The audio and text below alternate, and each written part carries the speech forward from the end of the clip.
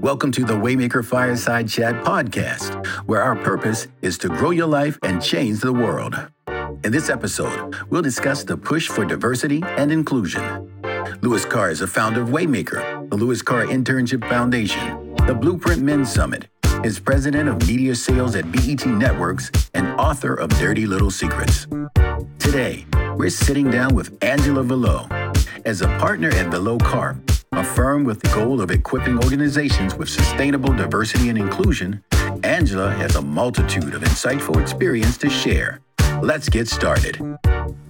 Hello, everyone. I'm Louis Carr, and welcome to the Waymaker podcast. And today we have as our special guest, Angela Velo, partner at Velo Carp consulting firm in DE&I space. Angela, welcome to Waymaker. Thank you, Louis. Thank you so much for having me. It is such a pleasure to be here, and I am so excited about our conversation today. So thank you for having me. Thank you for coming. As you know, Waymaker is a brand that focuses on motivating, educating, and inspiring people to live their best life in order to change their families, their communities, and eventually the country. So we're glad to have this conversation with you today because clearly what you do for a living is a waymaker for a lot of people. Thank you. So, Angela, let's start by asking you, what was your intent when you went to law school? What did you really want to come out and do with your life? Oh, wow, Louis, that is such a good question. I was first influenced to go to law school because I grew up in Jim Crow, Louisiana, and, experienced separate facilities and, was taught from a very early age by my parents to use my voice to stand up for equality and justice. And it was at that time in my life when I was very young that I decided that I wanted to be a lawyer because I wanted to be able to make some positive change in the world. So I started off with those very idealistic, visions as a young child. And when I went to law school, I didn't immediately come out and begin to do this work. In fact, I was a real estate lawyer for many years.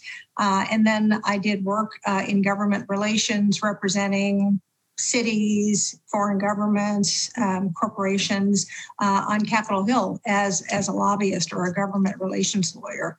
And then, it was later that I ended up taking on diversity as a profession. But I was always involved in my various law firms in promoting diversity and trying to mentor the very few Black lawyers that were there in those firms at that time. So there's a story that came out on LinkedIn today Yes. that talked about your dad. And so maybe you inherited some of this from him. Tell us about that first day on Earth and what he did to sort of set you on this path.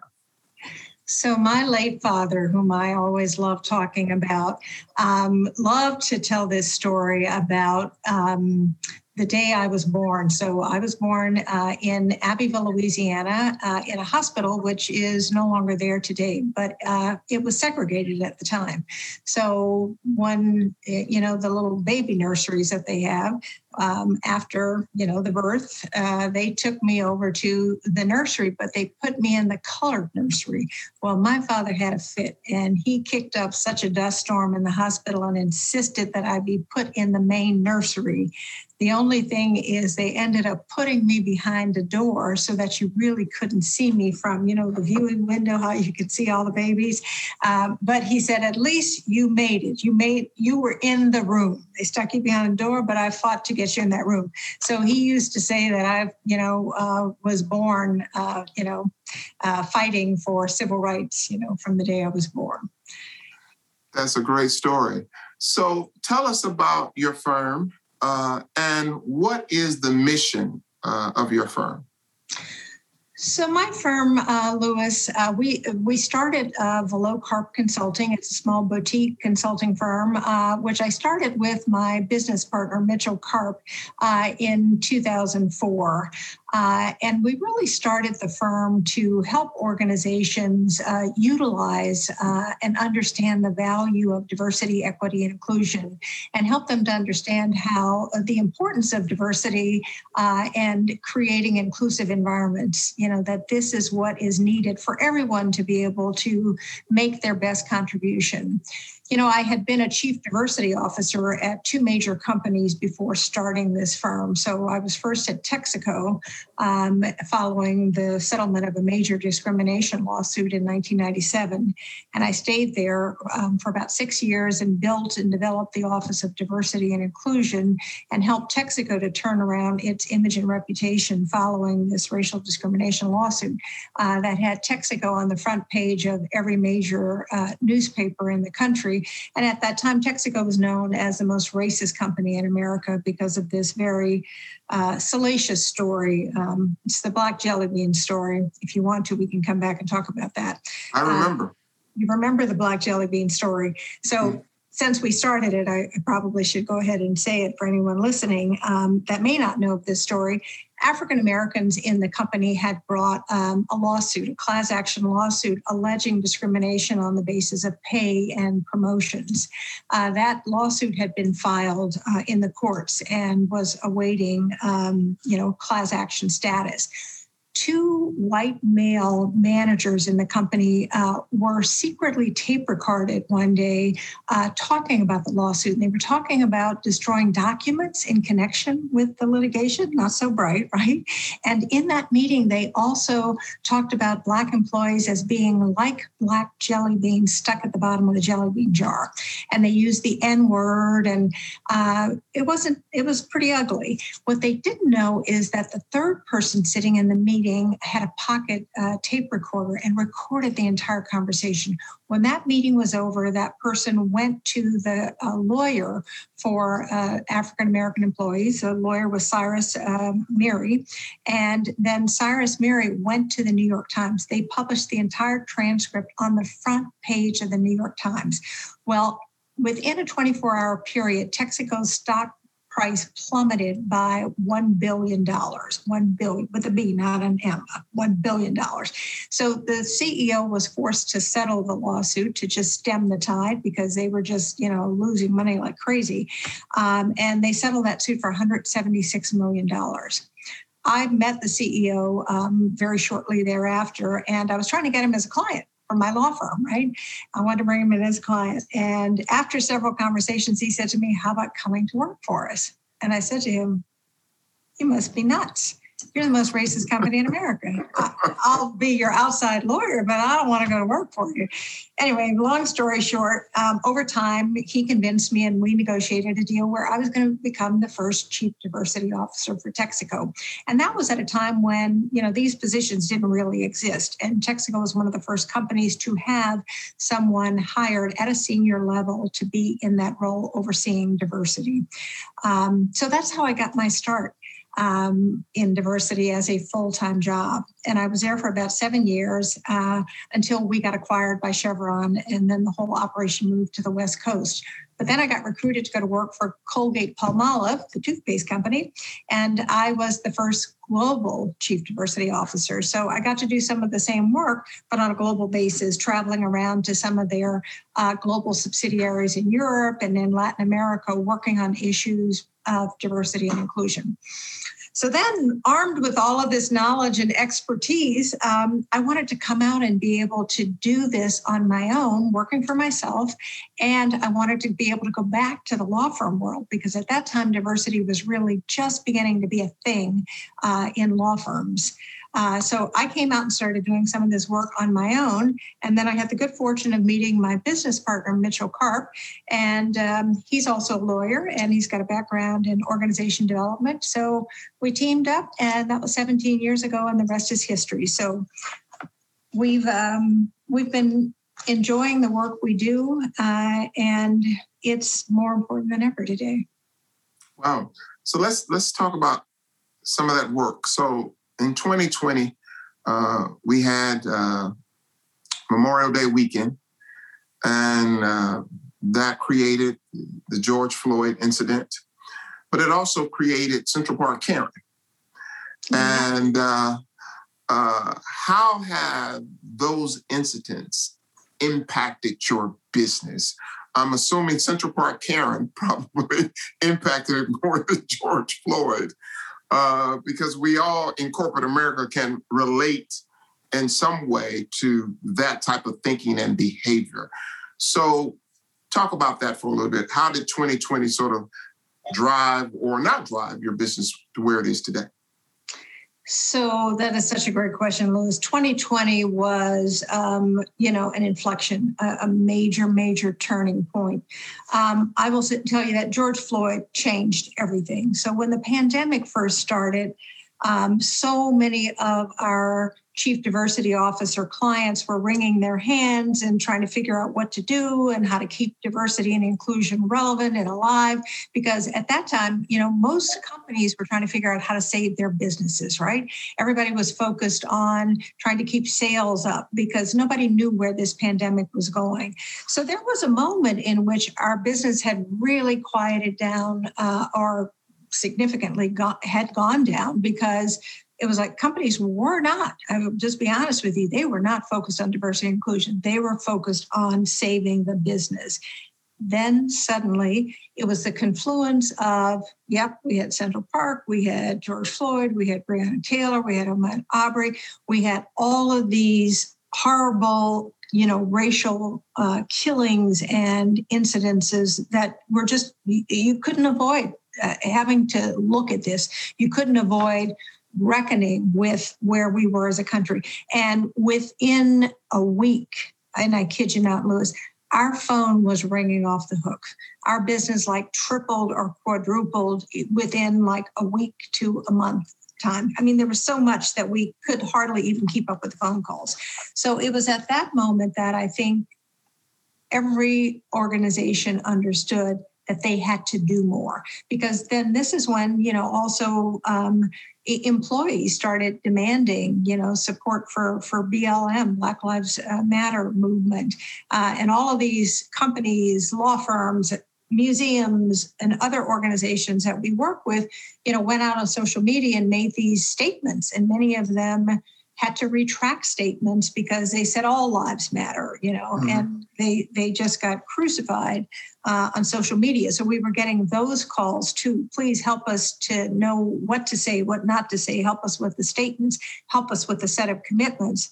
And then, of course, everyone wanted, a culture assessment, a DEIA strategic plan. Everyone wanted training, bias training, and then, more recently, anti-racism training. So, George Floyd really created a huge racial reckoning where so many of these organizations, I think, had to stop and think about racial inequality in a way that I had never seen them consider in the 25 years that I've been doing this work. So it really was, it's something that makes me hopeful because it's the first time I've ever seen organizations taking the issue of race as seriously as they are now. Now, I don't know where this is ultimately going to go. I'm not naive. I've been out here for a while. So I'm seeing the possibility of some real and systemic change. I think time will tell, but I can tell you that we're having very different conversations and different engagements than we've ever had. So are they talking to you about your services because it's just the right thing to do, or is it the right thing to do for business, or is it both? I think it's both, and I think it depends on the organization. I think some organizations, look, here's the good news is that I think it's a blended approach. I think it's multiple things. So given this moment in time and where we are, I think every organization understands that you have to at least appear to care about diversity and inclusion. And you have to at least say it's the right thing to do. And I think many of them really do believe that. But we always suggest to organizations that when we are helping them develop the business case, that we come up with multiple factors. So it's the right thing to do, yes.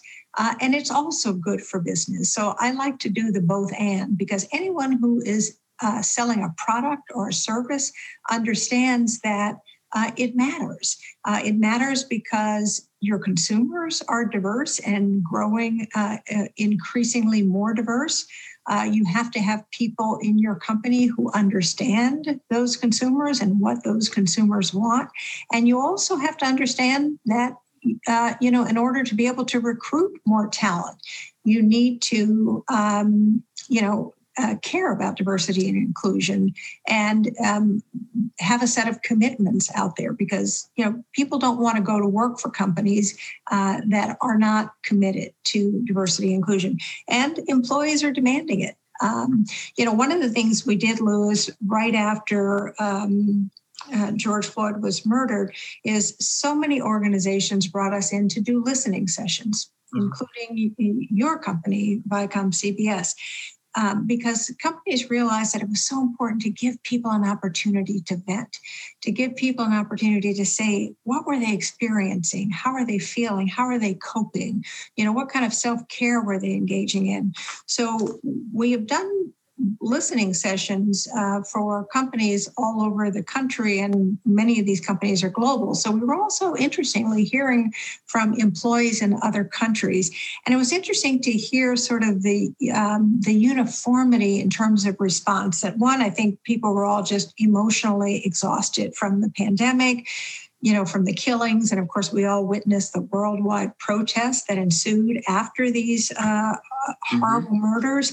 But even in Europe, in Latin America, this issue of racial inequality and the need for social justice, it wasn't just a U.S. issue. I mean, it was prompted by the killings in the U.S. But, we saw these issues of colonialism play out all over the world.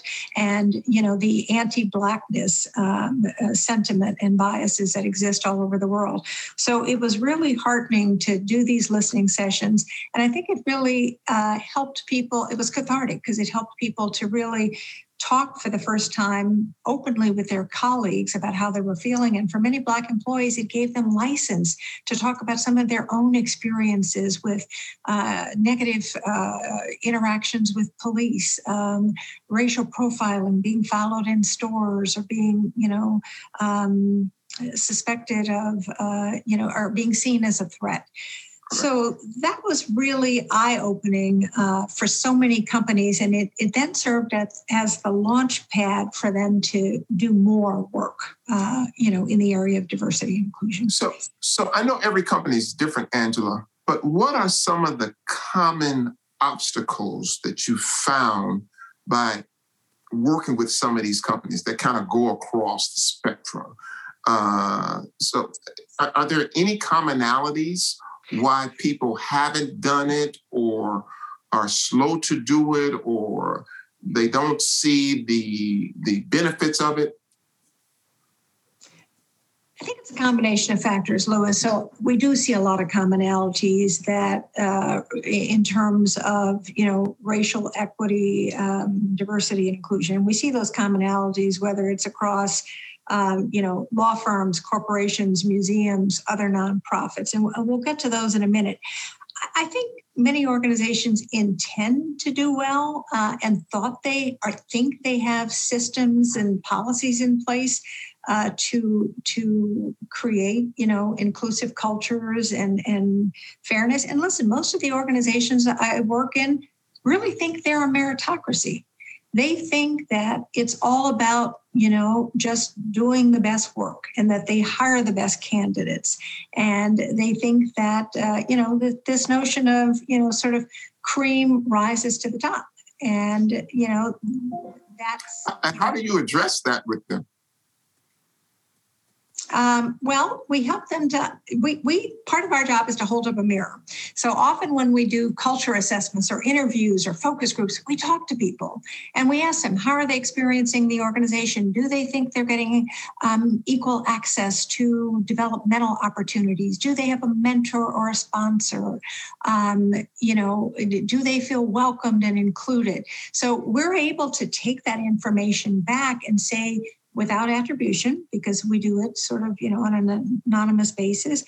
We're able to say to that company, here's what your people are saying. And actually in the listening sessions we did, one of the questions we asked was, how do, the events that are happening in the world, these police shootings, the Central Park, Karen issue, how do some of these issues show up in your own work environment? So people were able to give us examples of how some of these issues of racial inequality show up at work. So part of this is about sharing back with organizations how different people are experiencing the organization. What are women saying? What are people of color saying? And then even more specifically, what are Blacks saying? What are Asians saying? What are Latinx and Hispanics saying? So you really get a sense. And then that's just part of it. Okay, so we're identifying challenges. And then our job is to help them come up with recommendations in terms of how they will address those challenges. So we hear this term unconscious bias. Define for the listening audience the difference between conscious bias and unconscious bias, because the pain is the same for most people, all right? So, whether the intent is the same, but the pain is the same. So define that for us. So, we say that it is a preference for or against a person or a group. There is conscious bias, and sadly, we have seen far too much evidence of conscious bias over the last 4 years. Hate crimes. We can just tick them off. Mother Emanuel Church in South Carolina. The young white man who went in and shot up, those Black parishioners. Tree of Life, the Jewish synagogue in Pennsylvania. The Pulse nightclub shooting. George Floyd, 8 minutes and 45 seconds. That's a conscious bias. The people who stormed the Capitol, the insurrectionists, the white supremacists on January 6th, they had on T-shirts that says 6 million Jews was not enough. That is a conscious bias. That is an intentional, deliberate, conscious hatred, animus, hostility against Jews, against Blacks. So many of the Capitol Hill policemen, African-American Capitol Hill police who were defending the Capitol, said they were called the N-word for 3 hours while they were trying to hold our Capitol up and defend our democracy. Those are examples of conscious biases, okay? So that stuff is real, it's out there, and, we've got a real resurgence of it. And I think over the last 4 years, we had a president, unfortunately, who I don't think he created it, but he fomented it, he normalized it, he made it okay to come out and just have overt hatred, hostility, to display it, and in violent ways. What we see in the workplace, Louis, and what all the research shows is what you're more likely to see is unconscious bias. So it's hidden.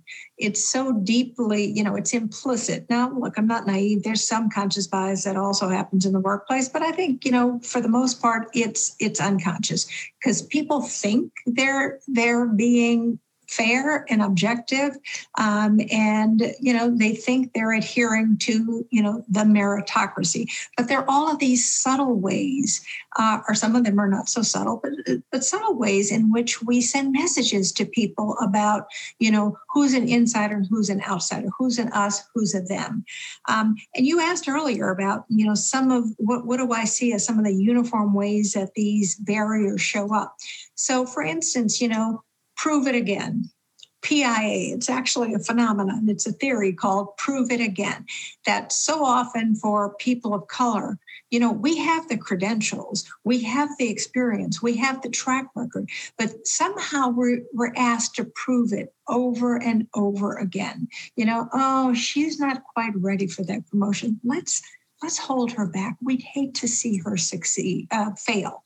But, often if it's a white male, there's a much greater likelihood that people will say, well, he hasn't done it before, but I have every confidence that he can do it, and we're going to help him succeed. So, often we see that the same behavior gets interpreted differently. On the issue of mistakes, we know, and research shows, that people of color, are burdened with mistakes for a much longer time, that it's much harder for us to overcome a misstep or a mistake.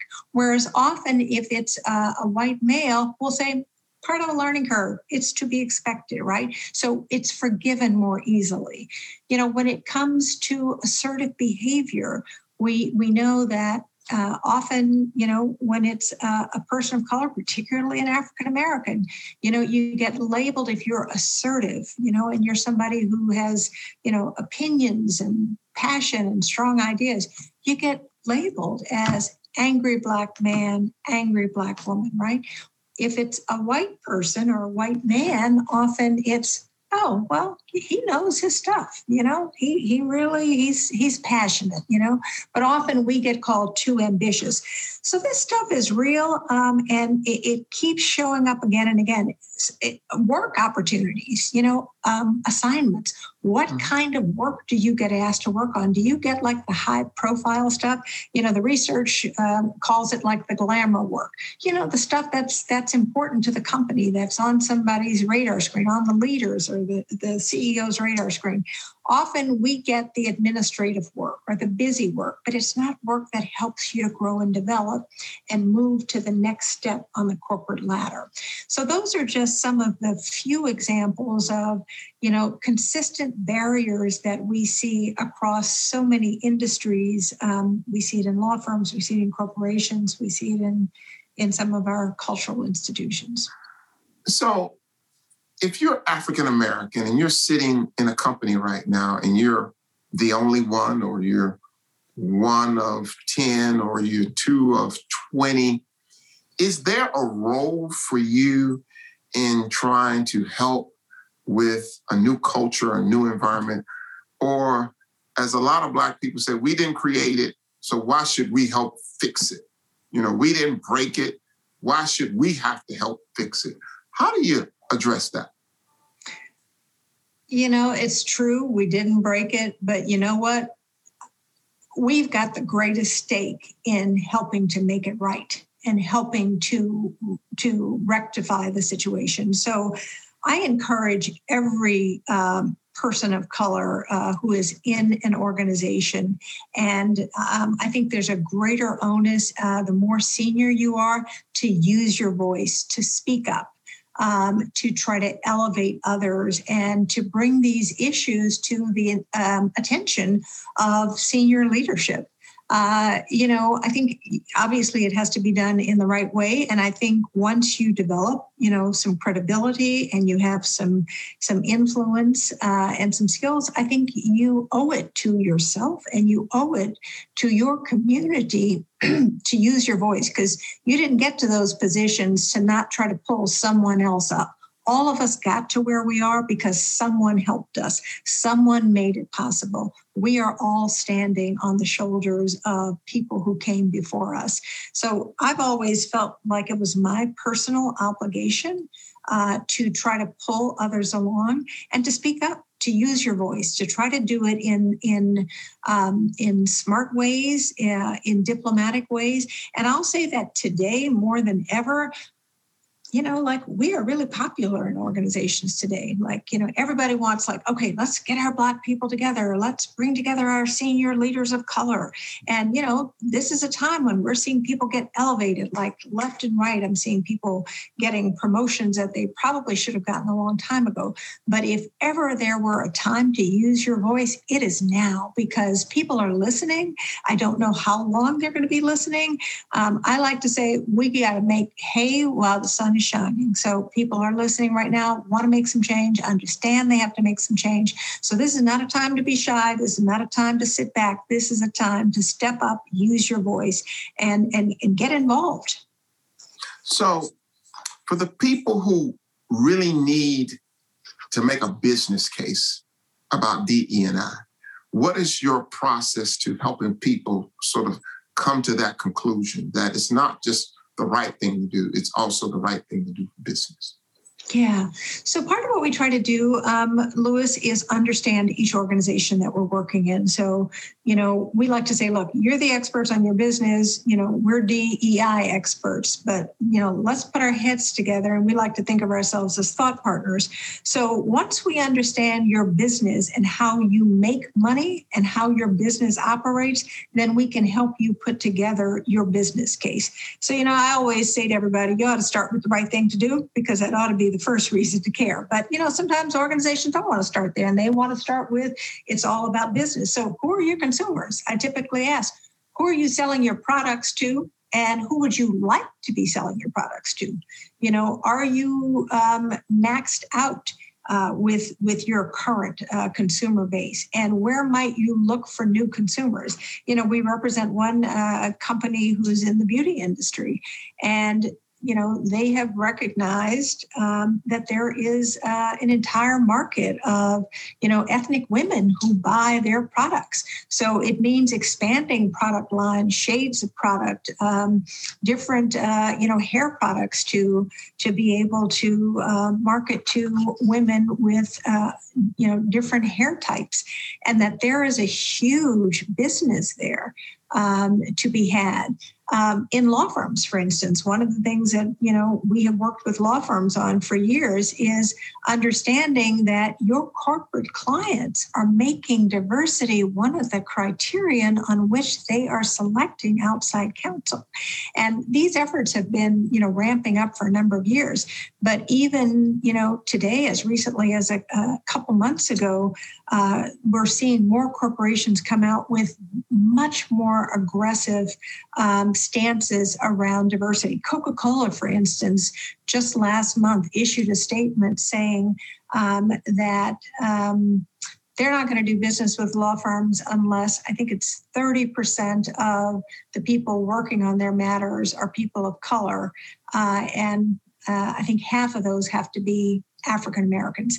And that if those corporations don't meet those goals, that Coca-Cola reserves the right to withhold, I think it's 30% of the payment. So, that's kind of like a game changer. There have been other corporations who have, 10% here and there, 15%, but Coca-Cola has come out with one of the most ambitious goals around, to get our business, this is what you need to do. So that's a pretty powerful business case. So that's one business case for law firms. But we also know that from a recruiting standpoint, that when associates or, law school grads are looking at which firm they're going to go with, and you've got choices, all of this stuff is pretty transparent now. They're going to go on your website. They're going to look at NALP. NALP is a legal organization, National Association of Law Placement, that tracks demographics of law firms, and they track progress year over year. So all of this stuff can be found now. And if you don't have a track record, unfortunately, not very many law firms have a great track record, but you don't want to be the worst, and you want to be the best of the best so that you can attract the diverse talent that you want. So that's one element of the business case. Another element of the business case is, there's all this research now, it's been out for a while, that shows that diverse teams outperform homogeneous teams. That if you have diversity, one, you're going to avoid groupthink, because groupthink is dangerous, right? If you got everybody coming from the same background, you're probably going to get a limited set of ideas, solutions, innovation. But if you have a diverse team, you're much more likely to get cutting edge solutions, innovation, creativity. So I think organizations are more and more aware of the value of diverse teams. And then I'll say, lastly, in financial, from a financial standpoint, not only in terms of consumers, but there's now research that shows that companies that are top quartile for diversity outperform the competition, that they have higher profitability of 25% greater profitability when you have increased gender diversity in senior leadership. And in terms of ethnic diversity, the studies show that increase in profitability by some 35% when you have diversity in your C-suite. So those are pretty compelling pretty compelling statistics and reasons to focus on diversity. Let's jump to corporate boards right now. You serve on a corporate board, and we know that there's been deficiency of people of color on corporate boards. What is your advice to boards in today's world on the sort of added value that diverse board members give a corporate board? So I think some of the same statistics that I just shared, Louis, I think also apply to boards, that when you have diversity on boards, you're going to get a wider range of perspectives and views. You're going to avoid, this notion of groupthink. And I think some of the percentages about outperforming the competition also relate to corporate boards. So again, 25% increase in profitability when you have women, and I think it was 35% increase in profitability when you have people of color. So there's a lot of good reason for it. And in addition, today, there are now laws requiring it. So California just recently passed a law saying that you have to have at least one ethnic minority. 2 years ago, they had passed a ruling that you had to have at least one woman. And there was some litigation over that. Well, if you're going to mandate women, why wouldn't you also mandate ethnic diversity? So now California has that law. NASDAQ recently issued a requirement that for companies in the NASDAQ index that you have to have, either a woman, an ethnic minority, or I think LGBT person on your board. So I think we're going to see more and more, sort of regulatory requirements. There is, the business of diverse perspectives and wanting to represent your consumer base. But still, we know that it is hard because so much of the recruiting of board members comes from existing board members. So we've had sort of a chicken and egg situation that if you have a board that's not diverse, people on boards, unfortunately, research shows that often people don't have a network that is diverse. So if your network is homogeneous, your board is homogeneous, you're going to get the same thing. So people bring their friends and contacts to the board. But I think today boards are getting smarter about the need for diversity. And we've seen so many wonderful, additions to boards since George Floyd was murdered. We're seeing so many more appointments of Blacks and women to these corporate boards. Many of them are using search firms. Some of them are requiring the Rooney Rule, the Rooney Rule, which comes from football, that you've got to have at least one candidate. Now, my own thinking is one candidate is not enough, because then you get to check the box. Oh, yeah, well, we had one. That person wasn't the right one. Well, you need more than one candidate in the pool, more than one, candidate of color in the pool. But it's a start. So I'm going to go personal with you now. The title of our podcast is Waymaker. Who have been some of the waymakers in your life that, came in and put you on paths that you didn't see and to get you to where you are today? Let's talk about some of those individuals. Well, the first person I have to talk about is my father, because my father was a very unusual man for his time growing up in segregated Louisiana.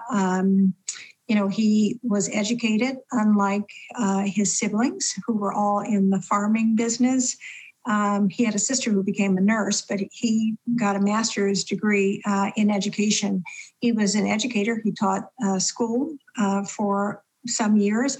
He also ran government programs, Head Start programs, community action programs, but he also had an entrepreneurial streak, which I credit him for wanting to start my own business, because I got that from my dad growing up. That he went into the oil business in 1974, and he was the first African American in Louisiana to own his own business in the oil field industry. So I learned so many lessons from my dad, who persevered through so much racism and discrimination. My father was even more fair-skinned than I am. So when he first started the oil business, he would take oil executives to lunch. And this was back in the days of, steak and martini lunch. And he would sit down with these guys. And the first thing they would start doing is telling nigger jokes. And, my dad would come home and 7 children, every night we sat down at the dinner table together and had conversation. And he would tell us what happened. We would say, well, what did you do, Dad? And he said, I laughed. And we were like, you laughed? How could you laugh? And he's like, oh, they'll find out I'm Black sooner or later. And then, they will owe me. He said, I wasn't there doing civil rights. I've done my civil rights business because my dad was a civil rights leader in our town and helped to integrate everything. But eventually the oil field executives came to reckoning with the fact that my father was Black. And that was when, there were 8A set-aside programs for minority contractors. So my dad has always been, a North Star and a shining light for me. We lost him, some 10 years ago. But he was the one who said to all of us that you can do and be whatever you want to be if you apply yourself, if you put your mind to it. He used to always tell us the world was our oyster, notwithstanding the fact that we grew up in segregation. And he also said to me, leave Louisiana, go someplace else where there'll be more opportunities for you. So I went to college in California, and then I went to Washington, D.C. for law school, and I actually never went home. And in later years, I think he regretted the fact that, I was so far away and some other siblings were far away, but he said to us, go. So my dad would be my first way maker because I saw him make a way where there was no way. I've had the good fortune of having many mentors in my life, Louis, and I have to pay tribute to a giant that we just left, Vernon Jordan. Vernon was one of my mentors. I knew Vernon from my early Washington days when I was a baby lawyer. And, once I met Vernon, he was always available. You could go to Aiken Gump, sit down in his office, talk to him about what you were working on, and he'd give you advice in his deep voice and tell you what he thought you needed to do next. And it was Vernon Jordan who called me to ask me to join the board of LDF, the Legal Defense and Education Fund. And of course, Vernon was on the LDF board for many years. And first of all, I was so honored that he called me, but when he did call me to ask me to join the board, of course, I was like, yes, of course. I mean, who wouldn't do what Vernon Jordan asked you to do? Right. And I've been on the LDF board for 10 years. And through my 10 years on the board and as chair of the development committee, every year after year after year, I would go to Vernon's office at Lazard, sit down with him. Who can we get as our corporate, honoree? He would help us raise money. And so he not only asked me to be on the board, but then he helped to mentor and support me through right up until I had lunch with Vernon in 2019 in his, in the luncheon room at Lazard. And we were, thinking and working on LDF matters. So he was one of my great mentors. And then another great mentor is still Clifford Alexander.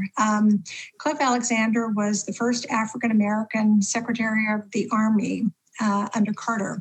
He was also the head of the EEOC under Nixon. And I knew him and his wife, Adele, and they are the parents of Elizabeth Alexander, who is now head of the Mellon Foundation and was the poet laureate or the inaugural poet for President Obama. And Cliff has always been a great mentor who pushed me to he helped me to get on a mutual fund board. He always helped me mentored me about my business and how to grow my business. And then I'll say lastly, a woman who serves as, I would say, inspiration is Sherilyn Ifill, who is the director counsel of LDF.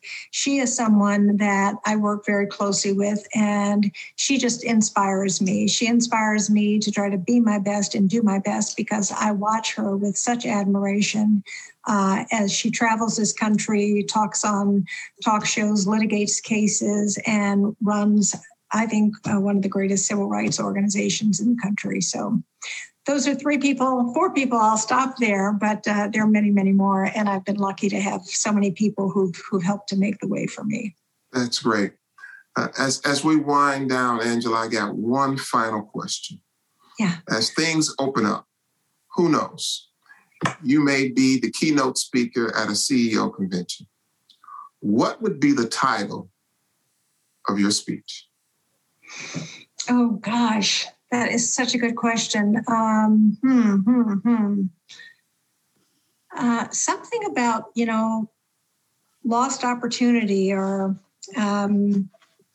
but it would be something that would help them to understand how their business is suffering from not having diversity. Something about what they are missing out on, that, not having that diversity puts them at a competitive disadvantage, something, because CEOs always want to know how they can make more money, how they can be more successful. So I would be telling them that your lack of diversity is hurting your business. And here are the reasons why. So I wish I had a really snappy title, but I don't. What about this one? Always bet on Black. I love it. Well, that's what a lot of people are doing today. So I hope that continues to be the sentiment for a very, very long time. Angela, thank you so much for this opportunity. We appreciate your viewpoint. We appreciate what you do on a day-to-day basis in your business. I think it helps us all in corporate America. So thank you. We appreciate you joining us today. And always remember this, be a waymaker. Oh, thank you. And Louis, I just have to compliment you and thank you for putting together and coming up with Waymaker. But I also want to say thank you to you, because I know what you're doing in your business at Viacom CBS and in your role as a senior leader. And I just want to say thank you, because we need more people like you who are willing to use your voice, who are not afraid to step out there and say, this is what we need to do. So thank you for being a waymaker for all of us. Thank you. I appreciate you. Thank you so much for listening to this conversation between Louis Carr and Angela Valot. What did you enjoy about this episode? Let us know on our social media at Waymaker Culture. Connect with Angela Valot and Valot Carp at valotcarp.com. And don't forget to claim your first 6 months of the Waymaker Journal free at waymakerjournal.com. Subscribe to the Waymaker Fireside Chat podcast to get notifications each time we release an episode.